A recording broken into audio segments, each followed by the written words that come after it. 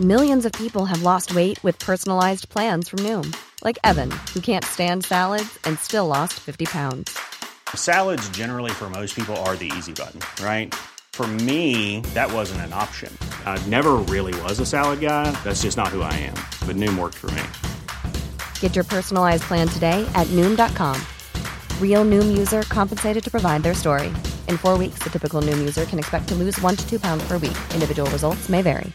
Burrow's furniture is built for the way you live. From ensuring easy assembly and disassembly to honoring highly requested new colors for their award-winning seating, they always have their customers in mind. Their modular seating is made out of durable materials to last and grow with you. And with Burrow, you always get fast, free shipping. Get up to 60% off during Burrow's Memorial Day sale at burrow.com/ACAST. That's burrow.com/ACAST. burrow.com/ACAST.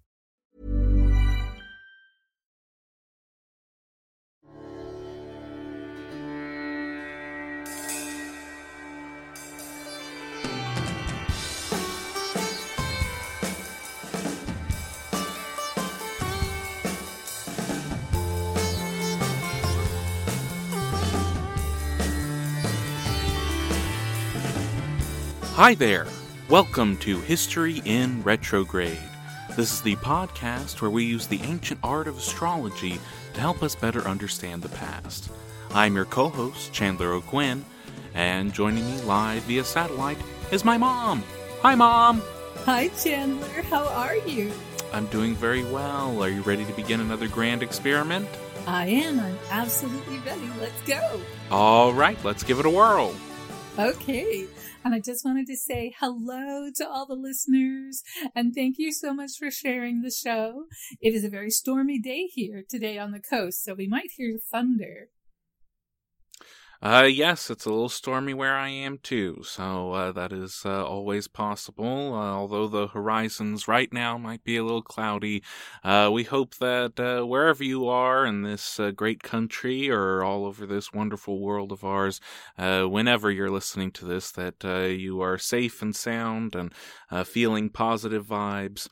And yes, we just want to thank all of you so much for listening, especially all of our repeat listeners all over the world. It is so great to see all of you and hear from you every once in a while. And for those of you, this is your first History in Retrograde, welcome. The way that we do things around here is that in a moment, I will give the data necessary to create an astrological birth chart for a random historical figure to my mother. Now, you, the listening audience, already know who this historical figure is. It is in the title of today's podcast, and I, of course, know because I selected this person. But Mom has no idea who this person could be. So, in a moment, I will give her the data necessary to create the astrological birth chart. That is the birth date, time, and location for this mystery history guest. She will then input that data into the BAT computer, and out will come the astrological birth chart, where all of the planets, moons, and stars were at the moment that person was born. She will do her best to give us a blind reading of that person's chart, telling us what she can about the person's personality traits, characteristics, motivations, fortunes of this person. I will ask a few discussion questions, and then we'll reveal to her who our mystery history guest is. I will then give a little background about the person, and then we'll come together at the end of the show to discuss how accurate the chart was at predicting what that person would do. So without any further ado, let's begin. All right. This is a male. All right. Born on the 1st of January, Well. 1804. All right. And I unfortunately was not able to find a time for this one. Okay, so I'm going to try something a little bit different. I'm going to go ahead and put unknown this time, and it's going to give us a first house cusp, an equal house cusp, starting with first house in Aries. Just for interest's sake, is that all right with you, Chandler? Sure. All right. And where in the world? The United States. All right. The town? Marion, Georgia.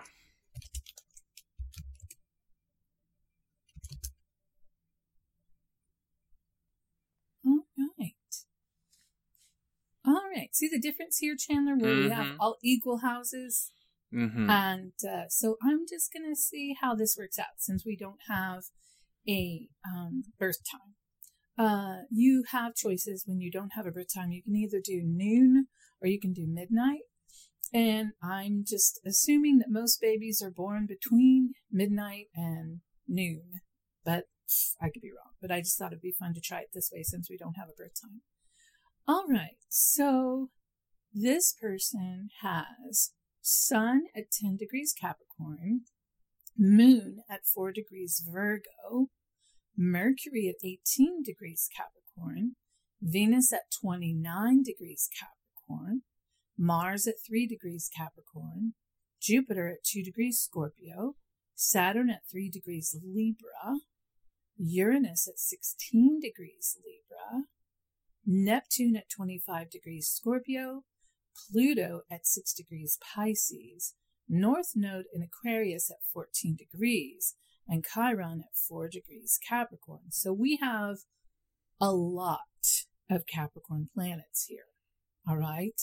So we have Sun, trine Moon, okay, and Mercury and Venus, all trine Moon, Mars trine Moon by degree,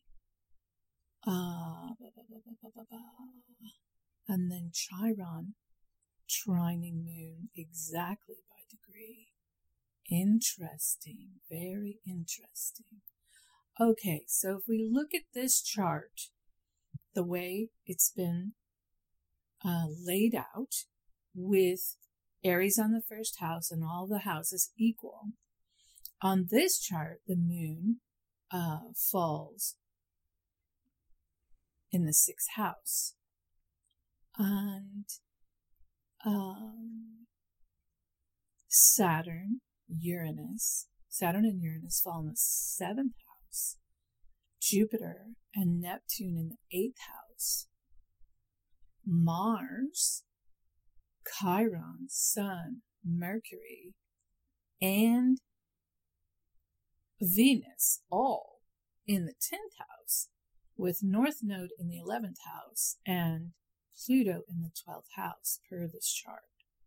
So let's begin with North Node in Aquarius, okay? Because we don't know for sure where these planets do fall. But North Node in Aquarius is going to give this person it should give this person either a humanitarian, technological, futuristic, inventive, scientific direction. Okay? This person should be of a mind that is unique and an interest in futuristic things, could even be an interest in supernatural things, but supernatural things on the level of like alien technology, other worlds, that kind of supernatural. This person should be very business oriented. They have so much Capricorn in their chart that I would find it interesting if this person was not very interested in business. Running a business, working in a business, this kind of thing. They have Saturn and Uranus. I thought there was one more. Saturn and Uranus in Libra, squaring all that Capricorn. So there could be issues to overcome in this business situation. And having Neptune in Scorpio gives them kind of an interest in the supernatural or occult or death and rebirth. Could make them psychic, but should definitely have some interest in that supernatural area. Pluto in Pisces is going to give them also that kind of supernatural, maybe creative death and rebirth, interest in watery, maybe, I need to think about that, because that Pluto in Pisces here, it's showing that it's in the 12th house, but we don't know for sure. If it were in the 12th house, then this person could be very powerfully creative, maybe even have some business with supernatural things. Am I anywhere in the ballpark? He did dabble in business. I haven't really seen anything about a connection to the supernatural or the occult of any kind, but that just could be that's not what we've gotten out of his life after all these years. But I think the business oriented, that was one aspect of his life. I think issues to overcome, powerfully creative possibly. So there are a few things there that make sense.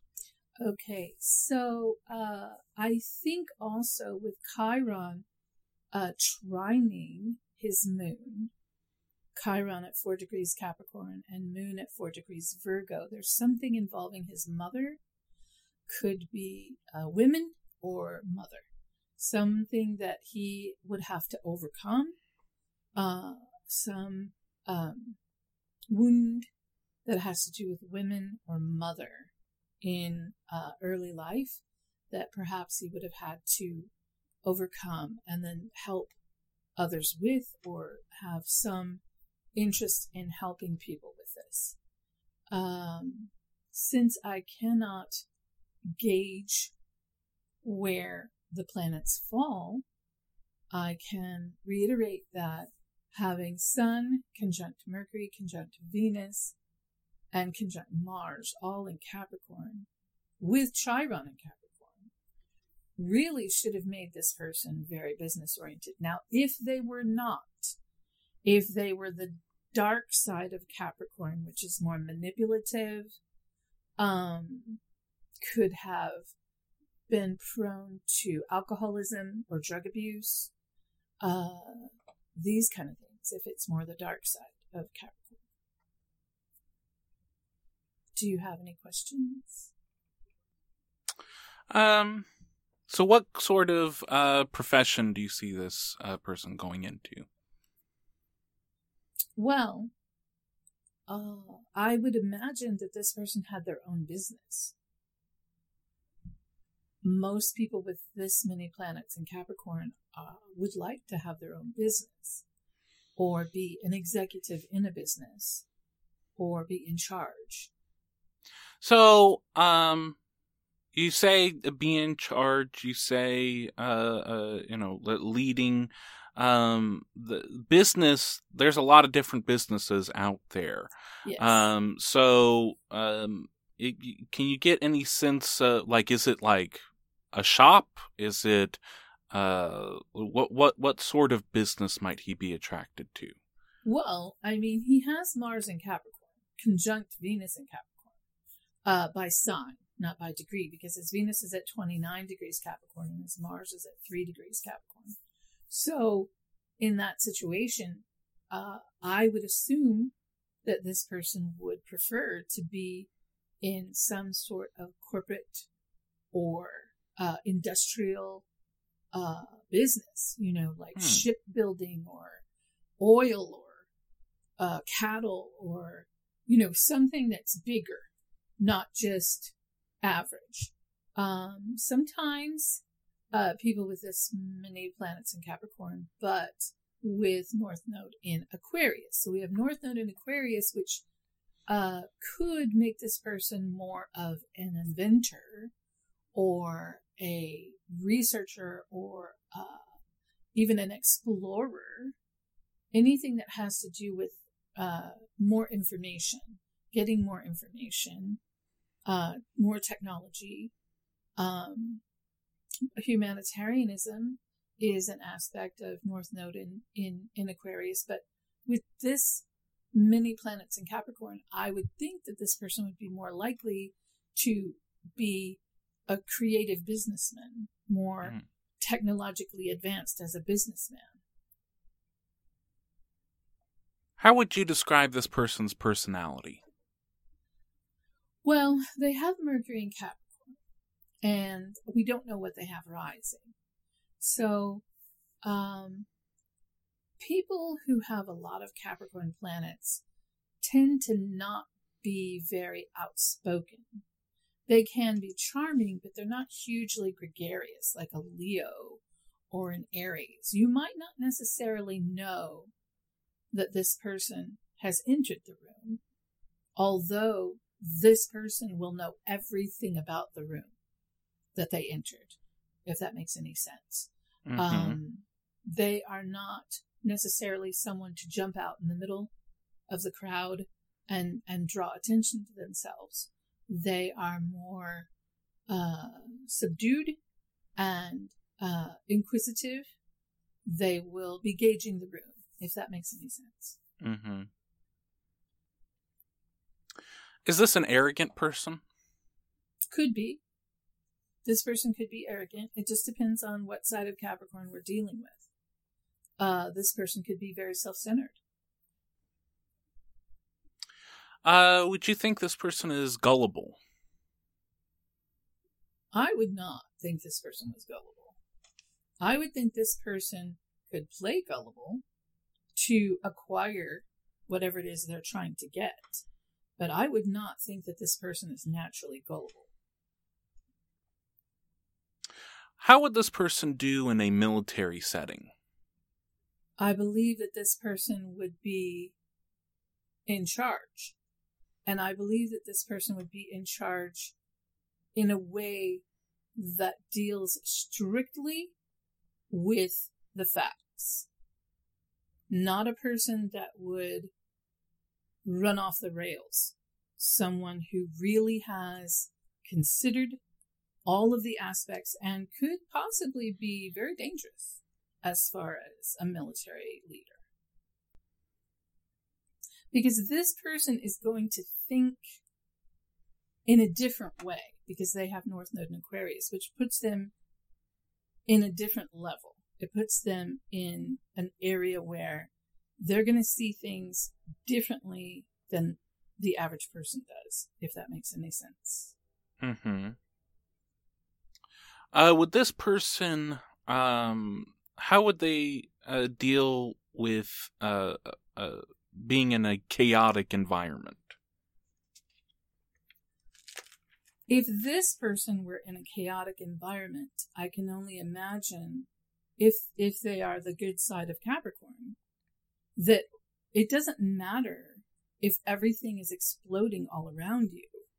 They are going to stay calm and focused, and they're going to take one step at a time and move towards the outcome that is the most favorable. This is sort of a loaded question, but I can't really think of any way of getting to it other than asking, if this person were in over their head, would they be capable of realizing that? And what would they do? Well, I don't know that Capricorns ever recognize that they are in over their head. With this many planets in Capricorn, I would imagine that this person would feel like no matter what happens, they will figure a way out. Now, that is either true or not, but you're asking me how they feel. So I feel that a person with this many planets in Capricorn would always think, if they're on the right side of it, the good side, that they had things under control. If this person is just the dark side of Capricorn, which would mean they've spiraled out of control, and it isn't possible for them to get back into the driver's seat. They're just gone. And usually these people will turn to alcohol or drugs or something to appease that feeling and sense of having no control. Okay. Capricorns have to have control. There has to be a level of control.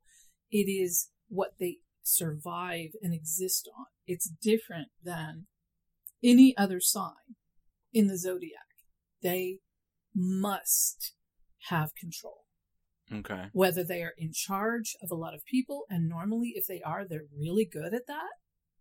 They are very good at executive positions. They're very good at any position of being in charge because they are going to be in control. They're like Spock. With this many planets in Capricorn, you have two sides to Spock. You have Spock when he spirals and he's gone, right? He's just totally gone. Or you have Spock, which his normal self is in control. If this person is spiraling out of control, I would be very surprised. Okay. Is there anything about this chart that you haven't talked about already? Saturn and Uranus in Libra and Jupiter in Scorpio, those three things should offer some charm to this person and some reverence for beauty and beautiful things, and even an ability to be seductive and charming. Having Neptune and Jupiter in Scorpio also could make this person even poetic, capable of creating romantic illusion. And then that Pluto in Pisces, trining those two planets in Scorpio also add to that creative illusion, the ability of the illusion. I don't know if any of this makes any sense because it's always so hard when we don't have a birth time, but I just hope I'm making some sense. Yeah. I think that there are several things that are hitting here. Oh, good. At this time, I would like to see if are we able to take a look at what this person's chart would intersect with on a particular day. We can try that, but again, this is going to be difficult because we don't have a birth time, but let's see what we can do. Let's see what happens. Okay. What day is it? March 19th. 19th, 1836. 1836. Okay. Let's see what we have. All right. Okay. So, on this particular day, we have a lot going on. I'm looking currently at Uranus because Uranus on this particular day is at 2 degrees Pisces, which is conjunct this person's natal Pluto.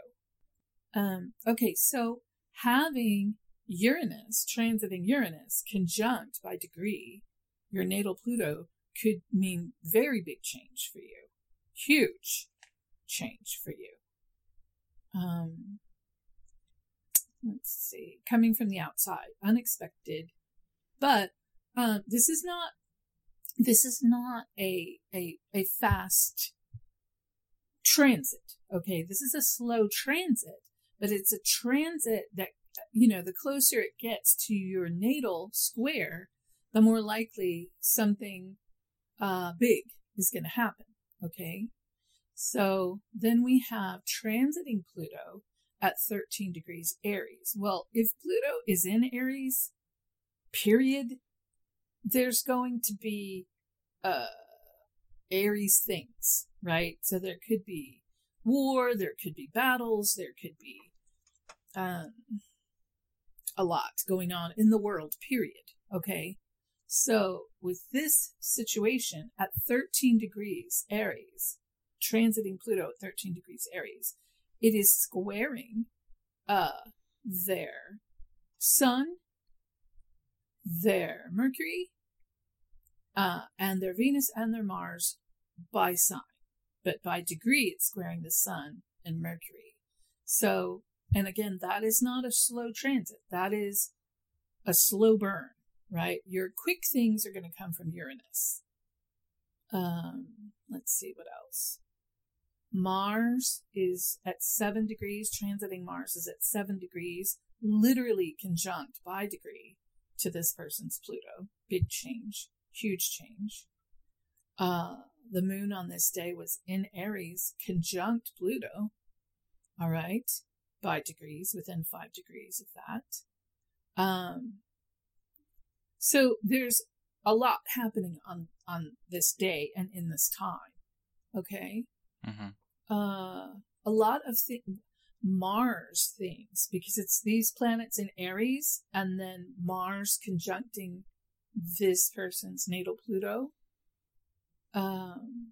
Big change. Could be death around you, could be just literal, unexpected, explosive things happening. Okay? Mm-hmm. This person's Uranus is 16 degrees Libra. All right. The moon was at 17 degrees Aries. Okay. So there's a lot. There's a lot going on. Mm-hmm. I'm looking at this chart simply because I'm looking at where these things are falling in this makeshift chart that we've done. And in the makeshift chart that we've done, we have Uranus and Venus and Mars transiting this person's 12th house, which is very karmic. Okay. Plus the sun is there. If, by this chart, you see what I'm looking at, right? Yes. Okay. So then, Neptune is transiting this person's 11th house, which is illusion with groups of people, if we're going by this chart, which, we don't know, but, very interesting. And transiting Pluto and the moon are in this person's first house. Venus and North Node, transiting Venus and North Node are in the second house, Chiron in the third, Jupiter in the fourth. So per this chart, which is based on, just Aries rising, this could be a very significant time for this person. I'm not saying this particular day, but this time could be anything. I mean, anything goes because of the situation with transiting Uranus, conjuncting this person's Pluto. Does any of that make sense? Yes. Okay. I think that, so is there anything else here that stands out to you about this day, about this chart, about anything we've talked about? I mean, I could go through and make my best attempt to look at every single aspect here. But do you see that this person's North Node is 14 degrees Aquarius and the transiting North Node is squaring that at 21 degrees Taurus? Mm-hmm. Okay. So, I mean, what would that mean? Well, anytime you have a square or an opposition, there's energy, and it could be conflict. It could be, conflict energy. But and does the Taurus have anything? The significance of that is there. We've talked about Taurus before as being stubborn, yes, as being slow and plodding. Yes. Taurus wants control, but not the same way a Capricorn does. Taurus is more about just literally being in control, like an ox. They set their course and they go there, and nothing is going to stop them. Where an Aquarius is more, it's ruled by Uranus, so it's here and there, and their thoughts are like lightning, and everything is fast, and their minds work really fast. And I'm not saying that a Taurus mind doesn't work really fast. It works just as fast. It just works differently. An Aquarian, can have 16 holograms going on and be very comfortable with all of these things happening at once, where a Taurus would be much more satisfied with looking at one thing at a time and making sure that each one of those things, that everything was done that needed to be done with those. So it does kind of throw things out of whack. So this North Node in Aquarius being hit with this transit in Taurus, would this be some sort of internal conflict between the openness and creativity? This is a conflict in his direction. He's trying to go. So his purpose. There's a conflict in his purpose. Yes. And he is trying to go one way, and the Taurus part is pushing to another way, creating conflict in that, in his ability to get to where he's trying to go in his direction. Okay. It could be as simple as life lessons, karmic lessons involved with getting to your direction, making you stronger to get to your direction, things like that. But there is an awful lot, going on in this particular, in the world, okay? In the world at this time, there's a lot going on. Yeah. We have, this is Uranus in Pisces. We have Uranus in Taurus right now. So we also have North Node in Taurus right now, I'm pretty sure. I'd have to go double check because I look at so many charts, I can't always remember where we are right now. So, but yeah, there's a lot. A lot is happening. Well, are you ready for the summary of our findings? Yes. Okay. So, the first thing you pointed out was all of the Aquarius would drive him towards humanitarian, technological, scientific direction. That he'd have a unique mind, possibly have an interest in the supernatural. The Capricorn side of him would make him business-oriented. There are issues to overcome in business. There could be a possible psychic ability. There could be an interest in the supernatural or the occult. This person would be powerfully creative. There's something to overcome with women and mother early in life. He could be prone to alcoholism or addiction. He could be an entrepreneur. He could be an executive, someone in charge, possibly in a corporate, industrious setting. He's attracted to getting more information, could be an explorer. Not outspoken, not gregarious. You wouldn't know that he entered a room, but he would know every single person in that room. He could be arrogant, self-centered. He is not a gullible person. This person would be in charge. If he was in a military setting, he would most likely be an officer. He, in that setting, in a military setting, he'd be strictly reliant on facts. He was not one to rush in a blaze of glory. There's methods and organization to everything that he does. He would see things differently. He would just see the world differently. He would be cool under pressure. doesn't recognize. He wouldn't recognize if he was in over his head. He would know that he would be able to figure a way out. He has to have a level of control. Control is very important to him. He could be charming. There's a reverence for beautiful things. He could be poetic. He could be able to provide romantic illusion. Then later on, we looked at how this person's chart specifically interacted with what was all going on March 19th, 1836. On this day, for him, it's been plotting for a while that there is a very big change, an unexpected change, something coming from the outside. There is lots of conflict, war, battles in the world at this time. There is the possibility of death and death of people around you. There is explosive things happening on this date in his life. Is there anything that I left out?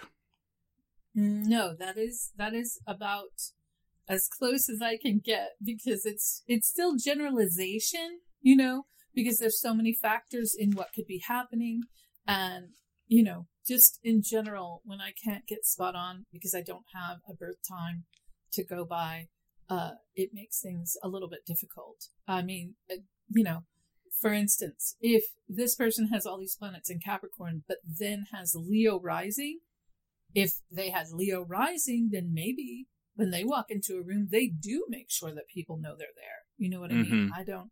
But normally, a person with this many planets in Capricorn, with Moon in Virgo, would not necessarily blaze into a room. Right. So. Are you ready to find out whose chart you've been reading? Yes. This is the astrological birth chart of Colonel James Fannin. Oh.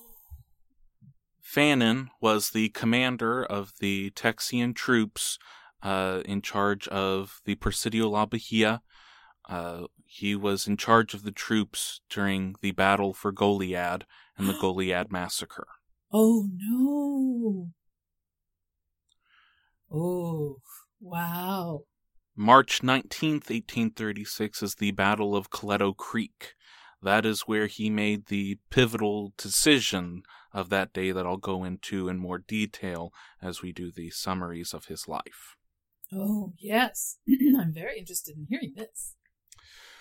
So, James Walker Fannin was born to Dr. Isham Fannin, and his mother, her last name was Walker. They were not actually married, so he was technically a bastard at the time that he was born.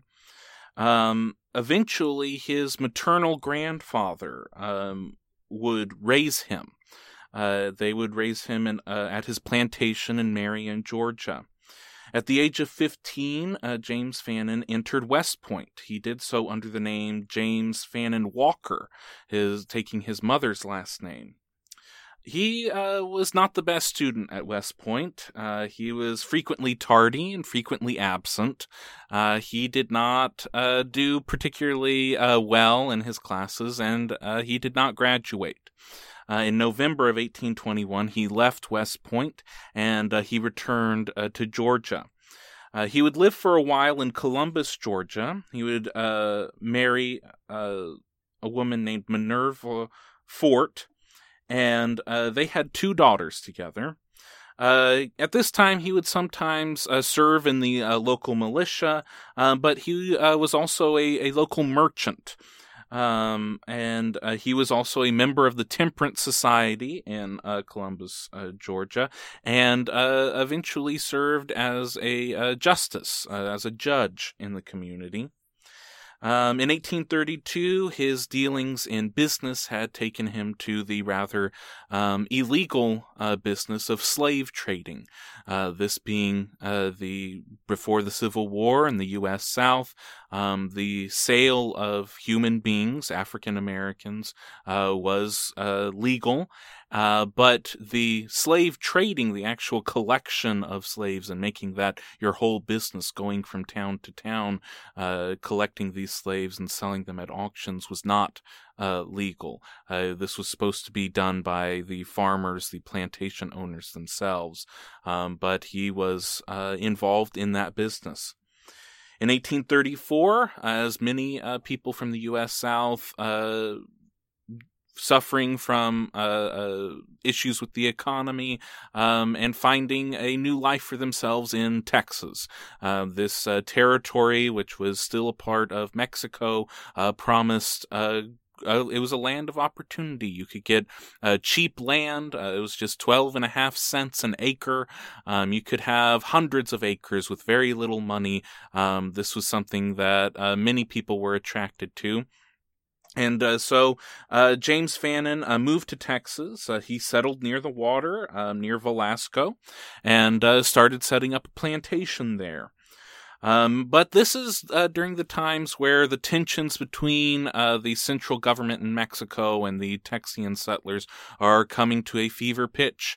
In 1835, Stephen F. Austin was released from prison for a crime that was never... They never accused him of any crime. They just held him in prison for over 1.5 years. All he wanted was for Texas to become a separate state within Mexico, and for that, they locked him up. He was released in the summer of 1835 and immediately began preparations for rebellion. The people in Texas were upset at the complete change in government in Mexico. They had come to Mexico under the belief in their Constitution of 1824 that they would have a democratic republic, that it would be a federative republic, that there would be sovereign states and levels of government. But Santa Anna was elected to become president under that constitution and then decided that he didn't like it and that he wanted to be a dictator instead. Yes. And the people in Texas were not very happy about that. And in 1835, things really came to a boil.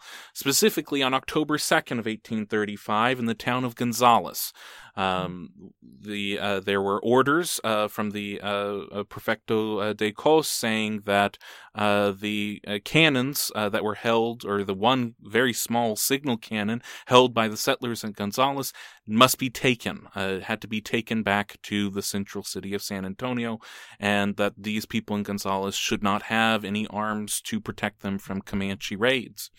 On October 2nd of 1835, the settlers in Gonzales, nearly 180 men, assembled and flew a white flag with a black cannon that said, "Come and take it."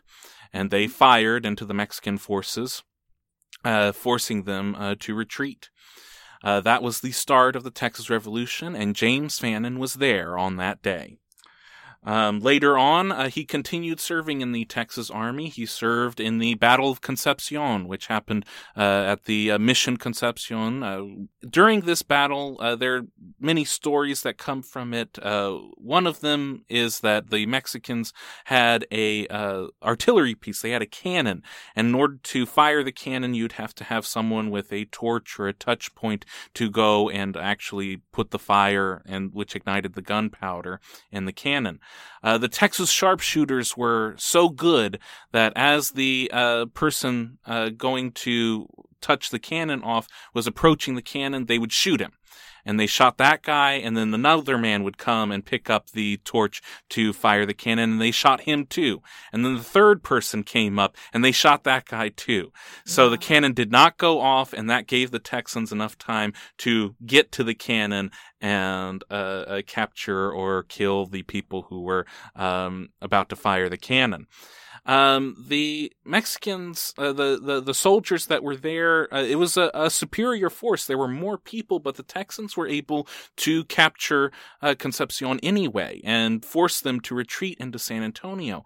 And many of the Texians saw this, and James Fannin saw this, that these soldiers, these Mexican soldiers, were not courageous. They were not brave. That they would not be able. That they weren't. That it was easy. It was going to be easy to take Texas and to make it independent. And that was a mindset that he continued on with well after it had been proven wrong, that the Mexican soldiers were very brave and very courageous, and that it was not a matter of nationality, it was a matter of what their orders had been, which caused them to retreat back to San Antonio.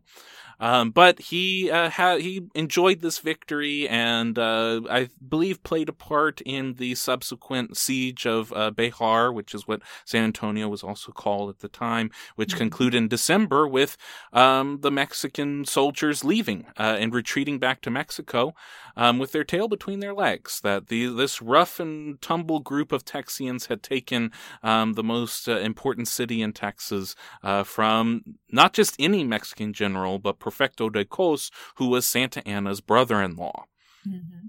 So going in, we're not going to cover the entire Texas Revolution here because I have a feeling that these stories will be told in later episodes.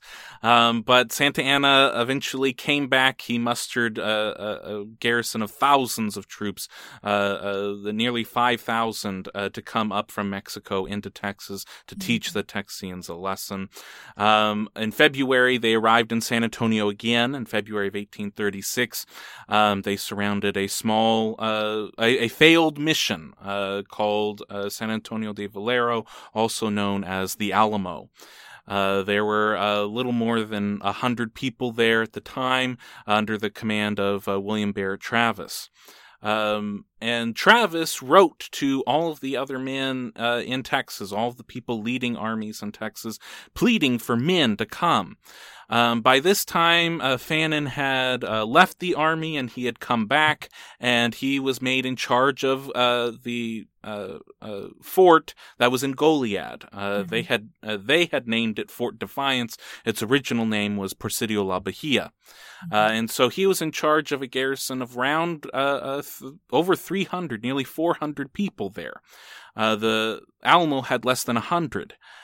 Travis wrote to Fannin asking, please, can you send your men over to the Alamo, give us the numbers that we need? And Fannin replied that he would not, that Fort Defiance was a much better fort. It was an actual fort. The Alamo was not a fort. It was a failed mission.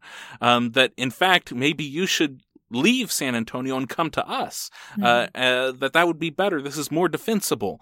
But Travis did not. And eventually he did get more men. He got nearly 180.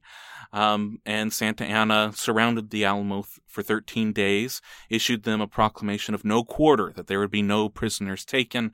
And on March 6 of 1836, the Battle of the Alamo occurred, and all of the 180 defenders of the Alamo were killed. Their bodies were burned on a funeral pyre so that they could not have a Christian burial. The news of the fall of the Alamo and the brutal treatment of the people there just ran across Texas, and people were scared for their very lives. Sam Houston was recently remade the commander of the Texas troops. He was stationed in Gonzales with a relief force of around 300. Now, Fannin was at Goliad, their greatest fort, and he was given, at first, orders from Sam Houston to go to the Alamo. Then he found that there was no Alamo there, so he got orders from Sam Houston on March 14th saying to leave Goliad, leave the fort, go to Victoria, retreat. And Fannin didn't know quite what he wanted to do with this. He should have probably just followed the orders and left that day, but instead he decided, I remember how the Mexican troops were back in October of last year. They're not going to be that hard, so we will we'll retreat in our own time. And he waited 5 days. He waited until March 19th of 1836. During this time, another contingent of Mexican troops was coming up from south of the border. They had taken Matamoros, and then they were coming up the coastal bend up to the Presidio La Bahia. They were commanded by General Urrea. He had heard that the troops were coming up, but he wasn't exactly sure where they were, so he sent a small grouping of troops to go down to Refugio, which is between Goliad and Corpus Christi, if any of our international viewers know anything about what I'm talking about here. So he sent these troops, and they didn't come back. Because they were killed. But he didn't know that, so he sent another grouping of troops to Refugio, and they were also killed. And he didn't hear back from any of them, and at this point, the Mexican troops are coming closer and closer, and Fannin is still waiting days and days, and then on March 19th, he decides, okay, we will leave, we'll go to Victoria. Victoria was a day's march away. It was 25 miles or less. But that would, the Mexican troops would come to the fort, there'd be nothing there, it would buy them time. So he leaves on March 19th of 1836, and they are making their way. They should be there before midnight, so it is the middle of the day, they've gotten halfway there, and he decides, let us break. Let's have a midday meal. Let's make sure that the oxen are fed, make sure that they're grazing. He had purposely made sure that the cannons were not left at the fort, so he brought these heavy cannons with him, which made the journey much slower. And on top of that, he was using even slower oxen to pull these cannons. And instead of stopping at a defensive area, they were very close to Coleto Creek. They could have hidden in the brush to have their meal, or maybe just not stopped at all. Instead, he decided to be right in the wide open prairie around Coleto Creek. They decide to have their midday meal, and the men are getting upset with Fannin over all of this, over the fact that he did not go to the Alamo, over the fact that he waited to leave Goliad, over the fact that now they are stopping when they know that the Mexican troops are so close to them to have a midday meal. Mm-hmm. And they bring this up to Fannin, and he poo-poos them. Don't worry about this. I remember how they were back in Concepcion. They're not going to attack. We're 400 men. Nothing will happen to us. And while they're eating, they see this cloud behind them. And the cloud is moving fast, and it's moving towards them. And it's closer and closer, and then they realize that it is cavalry, that it is the cloud of dust that comes from the horses running as fast as they can towards their position. Mm-hmm. There's now no time. There's no time to run to any safe defensive position. So they are in the middle of a prairie, and they decide to form a defensive square. Mm-hmm. All that is between them and the oncoming Mexican troops is whatever boxes and carts and dead animals that they can put in between them. They form a square, and quickly the 80 Mexican cavalry surround the square, and the fighting begins. And the Texans are holding their own. They are fighting throughout the day, and it's 400 against 80. So it's somewhat, the Texans are somewhat successful. Now, eventually the infantry arrives, and so does General Urrea. So a small grouping of the Mexican troops come, including the sharpshooters. And Urrea, while he did not go to West Point, if he had, he probably would have graduated, which Fannin did not. Urrea directs the sharpshooters to first go after the draft animals. Make sure that they are immobile. So shoot the oxen and the mules and anything that allows them to move. Then shoot anyone who is in the artillery, so that they cannot fire these cannons at us. And lastly, shoot the officers. So at this time, Fannin gets a 75 caliber slug in his thigh. There are about 60 Texas casualties that are either injured or dead, but they are still there. They have not been taken that day. At that night, they meet and they decide what they're going to do. There's still around 300 of them that are able-bodied. Are they going to leave? Are they going to try and slip through the Mexican lines, try and get to a defensible position around the creek, or just keep running? Before the Mexicans wake up the next day or find out what's going on, they could have a good head start. But that would mean that they would have to leave the injured behind to a most certain death. They decide not to do that. They stay in their perimeter. Over the night, more Mexican troops come, bringing their numbers to double what the Texians have, and the artillery arrives. There are howitzer cannons. General Urrea decides to what is a somewhat honorable move. He fires a warning shot. He has the howitzer cannon. He stuffs it with a chain, and he shoots the chain over, and it hovers above their heads and then lands right in the center of the Texian defense. This is to show them, we have your range. The next shot will be an explosive artillery round. This is over. So, Colonel Fannin sues for terms. He goes under the white flag of truce. He goes to General Urrea. General Urrea, to his credit, says that he will give them the best terms possible. Now, he is under direct orders of the dictator, Santa Anna, to give them no terms, to have them be all killed on the spot. But Urrea says that he will do the best that he can to get the troops, the Texians, to leave Texas and never come back, to go home to their families. Fannin goes back to his troops and says that those are the terms, that they will be taken home to their families, and so they surrender. And they are in the Mexican troops take them back to the very fort that they were defending just a few days ago, but it is now in Mexican hands, and they are prisoners in that fort.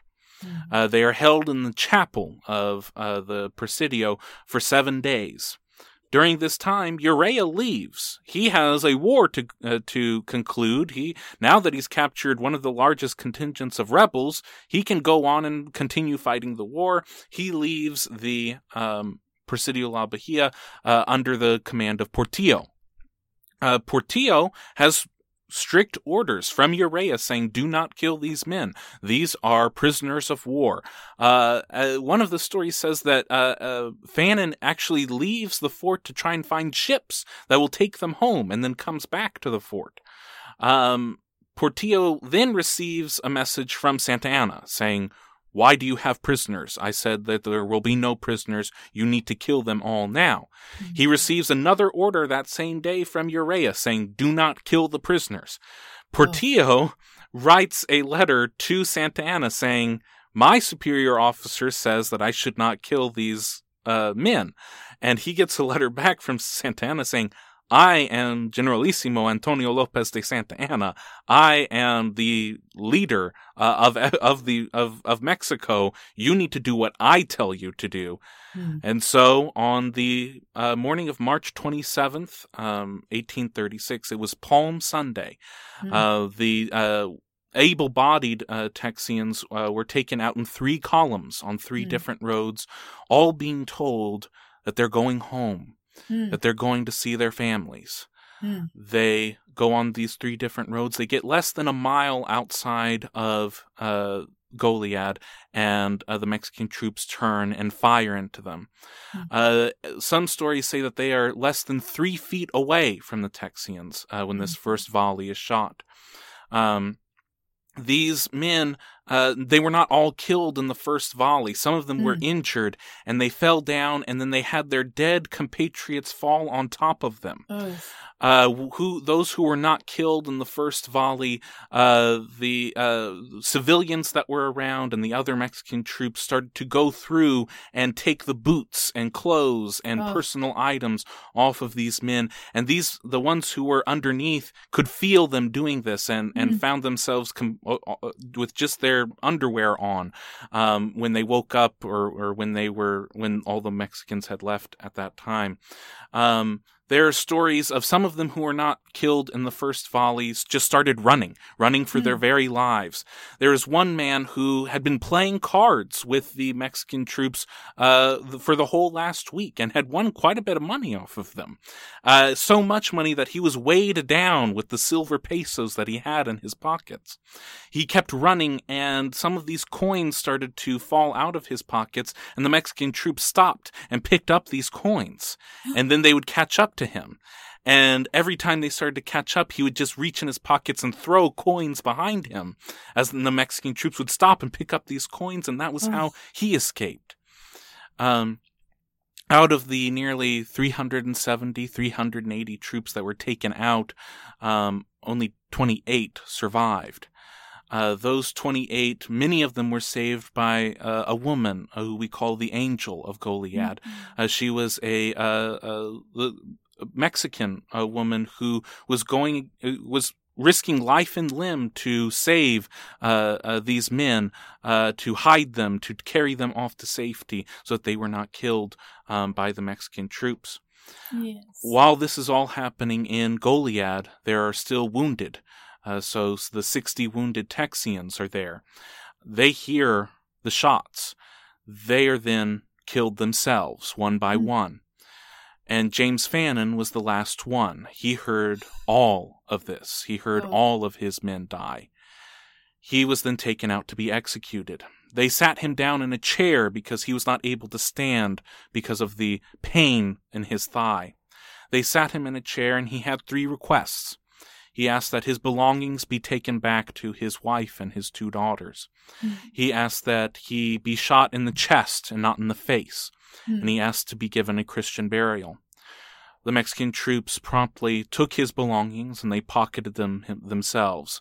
Yes. They shot him in the face. Mm-hmm. And then they burned him on a funeral pyre, denying him a Christian funeral, just as all of the others. Now, I'm not exactly sure how the Goliad massacre is taught to anyone outside of Texas, if it is even brought up at all. The Alamo is something that is known worldwide. We've made movies about it. It has captured the imaginations of people who have never and may never come to Texas. The gallantry, the heroism of the men knowing that they would have certain death, and fighting anyway is something that many people around the world find admirable. The story of Goliad, there's something there that, while it may not be as world-renowned, it was almost more prophetic to the people in 1836. Yes. That Fannin, I believe that he had entered terms of peace, that these men would be taken back home, and that they were told that they were going home when they were executed, was something so perfidious in the Texan mind that it enraged the people. And we are not going to cover everything that happens afterwards, but at the climactic battle in April of 1836, the Texian troops were so filled with rage as they shouted as they entered the Mexican camp, "Remember the Alamo, remember Goliad." Yes. So, as we have talked about many times in this show, we are very proud Texans. We are very proud of our Texan heritage. We are very proud of the people who fought for the freedom of Texans back in 1836. And this being the anniversary, we're at 186, the 186th anniversary. This show will be coming out 186 years, almost to the day of the Goliad massacre. And so I want to see what the stars said about Fannin and his decision making, and what led to that horrible tragedy. I have one quote pulled up by one of Fannin's men that I think fits into what we've talked about here during our discussion. Fannin, he came from this tradition of West Point. He came from this tradition of order. He did not like the chaos. He did not like the revelry. He did not like the pirates and bandits that were here in Texas. And during the concluding days that he had in Goliad, he continuously wrote to the Texas government to relieve him of this command, to find someone else who can get control over these rowdy Texans. At one point, a private, J.G. Ferguson, wrote to his brother, saying, "I'm sorry to say that the majority of the soldiers don't like Fannin. For what cause, I don't know, whether it is because they think he has not the interests of the country at heart, or that he wishes to become great without taking the proper steps to attain greatness." He was the privates there, the men in the militia saw him as stodgy, saw him as wanting order over everything else. And that may have been his downfall, that if someone had given him orders, but then if he had just followed the orders that he was given, it is possible that those men may not have died there, that the San Jacinto army, led by Sam Houston, could have been even greater. But that is all was not to be. And so Fannin was made a martyr, and his sacrifice is remembered by the people of Texas to this very day. Yes. Yes. Goliad was the worst.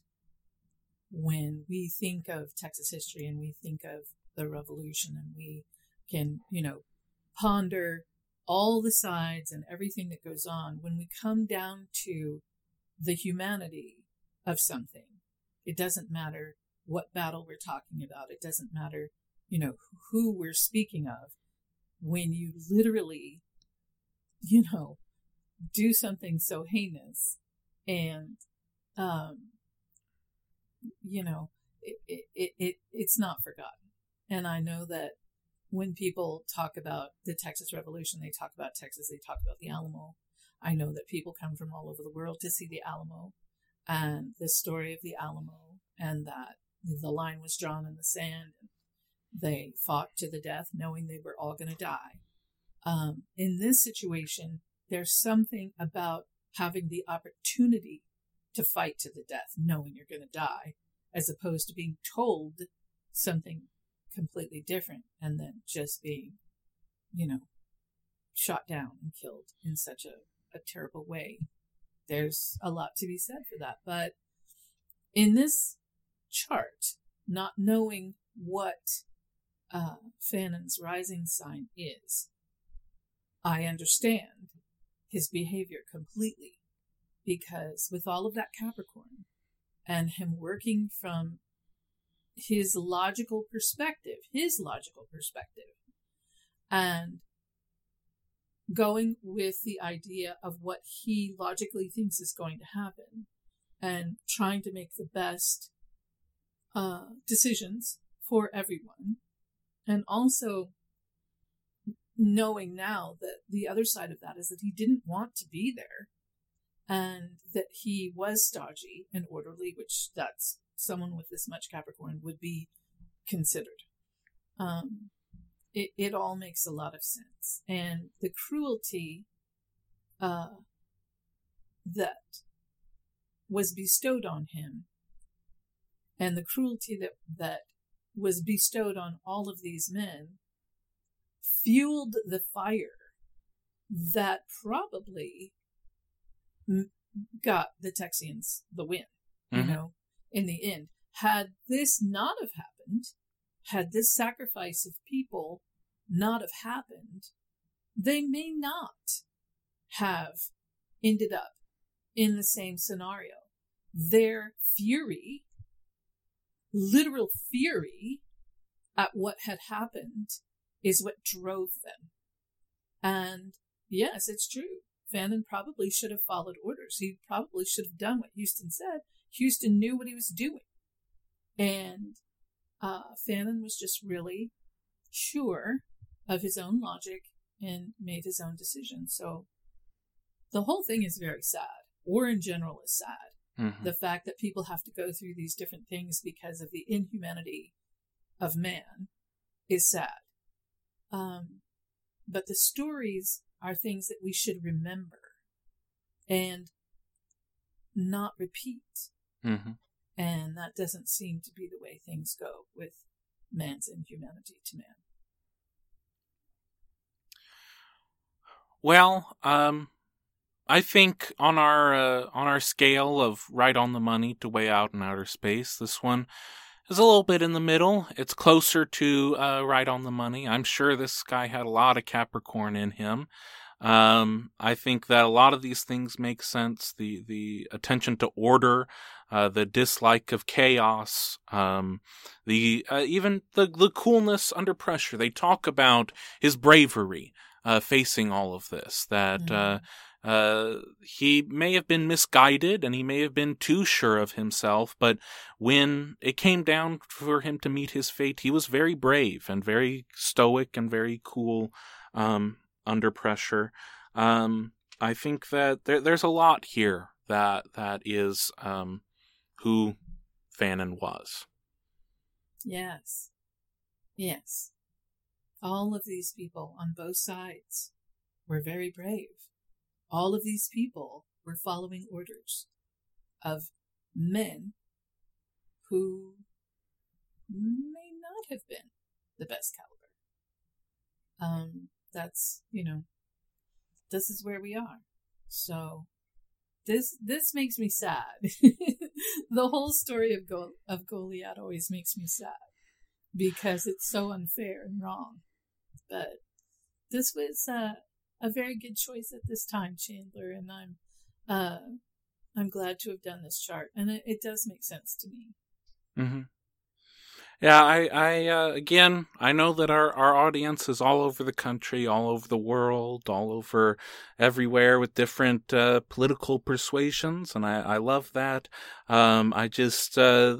It's important for us to, right now, a lot of the Texas historians call this the high holy days of Texas history, from the Alamo to Goliad to San Jacinto in April, and that as proud Texans, it's important for us to share that story with whoever we can about why we are special, why Texas is such a great place, and part of that is certainly in credit to our heroes like James Fannin.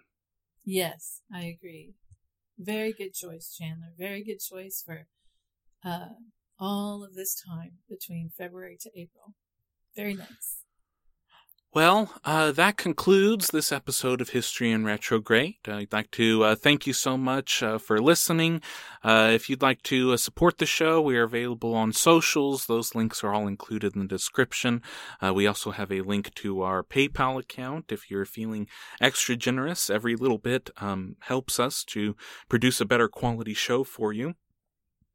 Also, we would like to thank you all so very much for listening, and if you've enjoyed it, if you're on Spotify or on Apple Podcasts, and if you could rate us, this is a podcast all about stars, so if you could give us those 5 stars, we'd very much appreciate it. Give us a review if you can, share it. Word of mouth is also a great way. Tell your friends about us. And, Mom, do you have anything to add here? I just want to say thank you, and we love you all. We love you individually, and we love you as a group. Many of you have contacted us and let us know how you feel, and we love it. Please let us know. We look forward to hearing from you all the time. Thank you. Yes, thank you so much, and as always, in conclusion, as long as your houses are in order and the stars are aligned, everything will be just fine. Everything will be just fine. Thank you so much. Bye-bye. Thank you. Bye-bye.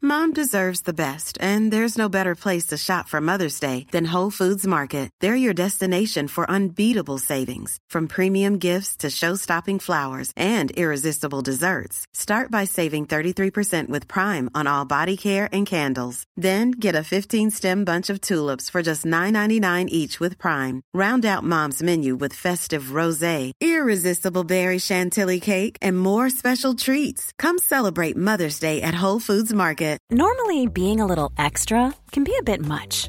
But when it comes to healthcare, it pays to be extra. And United Healthcare makes it easy with Health Protector Guard fixed indemnity insurance plans. Underwritten by Golden Rule Insurance Company, they supplement your primary plan, helping you manage out-of-pocket costs without the usual requirements and restrictions like deductibles and enrollment periods. So when it comes to covering your medical bills, you can feel good about being a little extra. Visit UH1.com to find the Health Protector Guard plan for you. Hey, it's Danny Pellegrino from Everything Iconic. Ready to upgrade your style game without blowing your budget? Check out Quince. They've got all the good stuff, shirts and polos, activewear, and fine leather goods, all at 50 to 80% less than other high-end brands. And the best part? They're all about safe, ethical, and responsible manufacturing. Get that luxury vibe without the luxury price tag. Hit up quince.com/upgrade for free shipping and 365-day returns on your next order. That's quince.com/upgrade.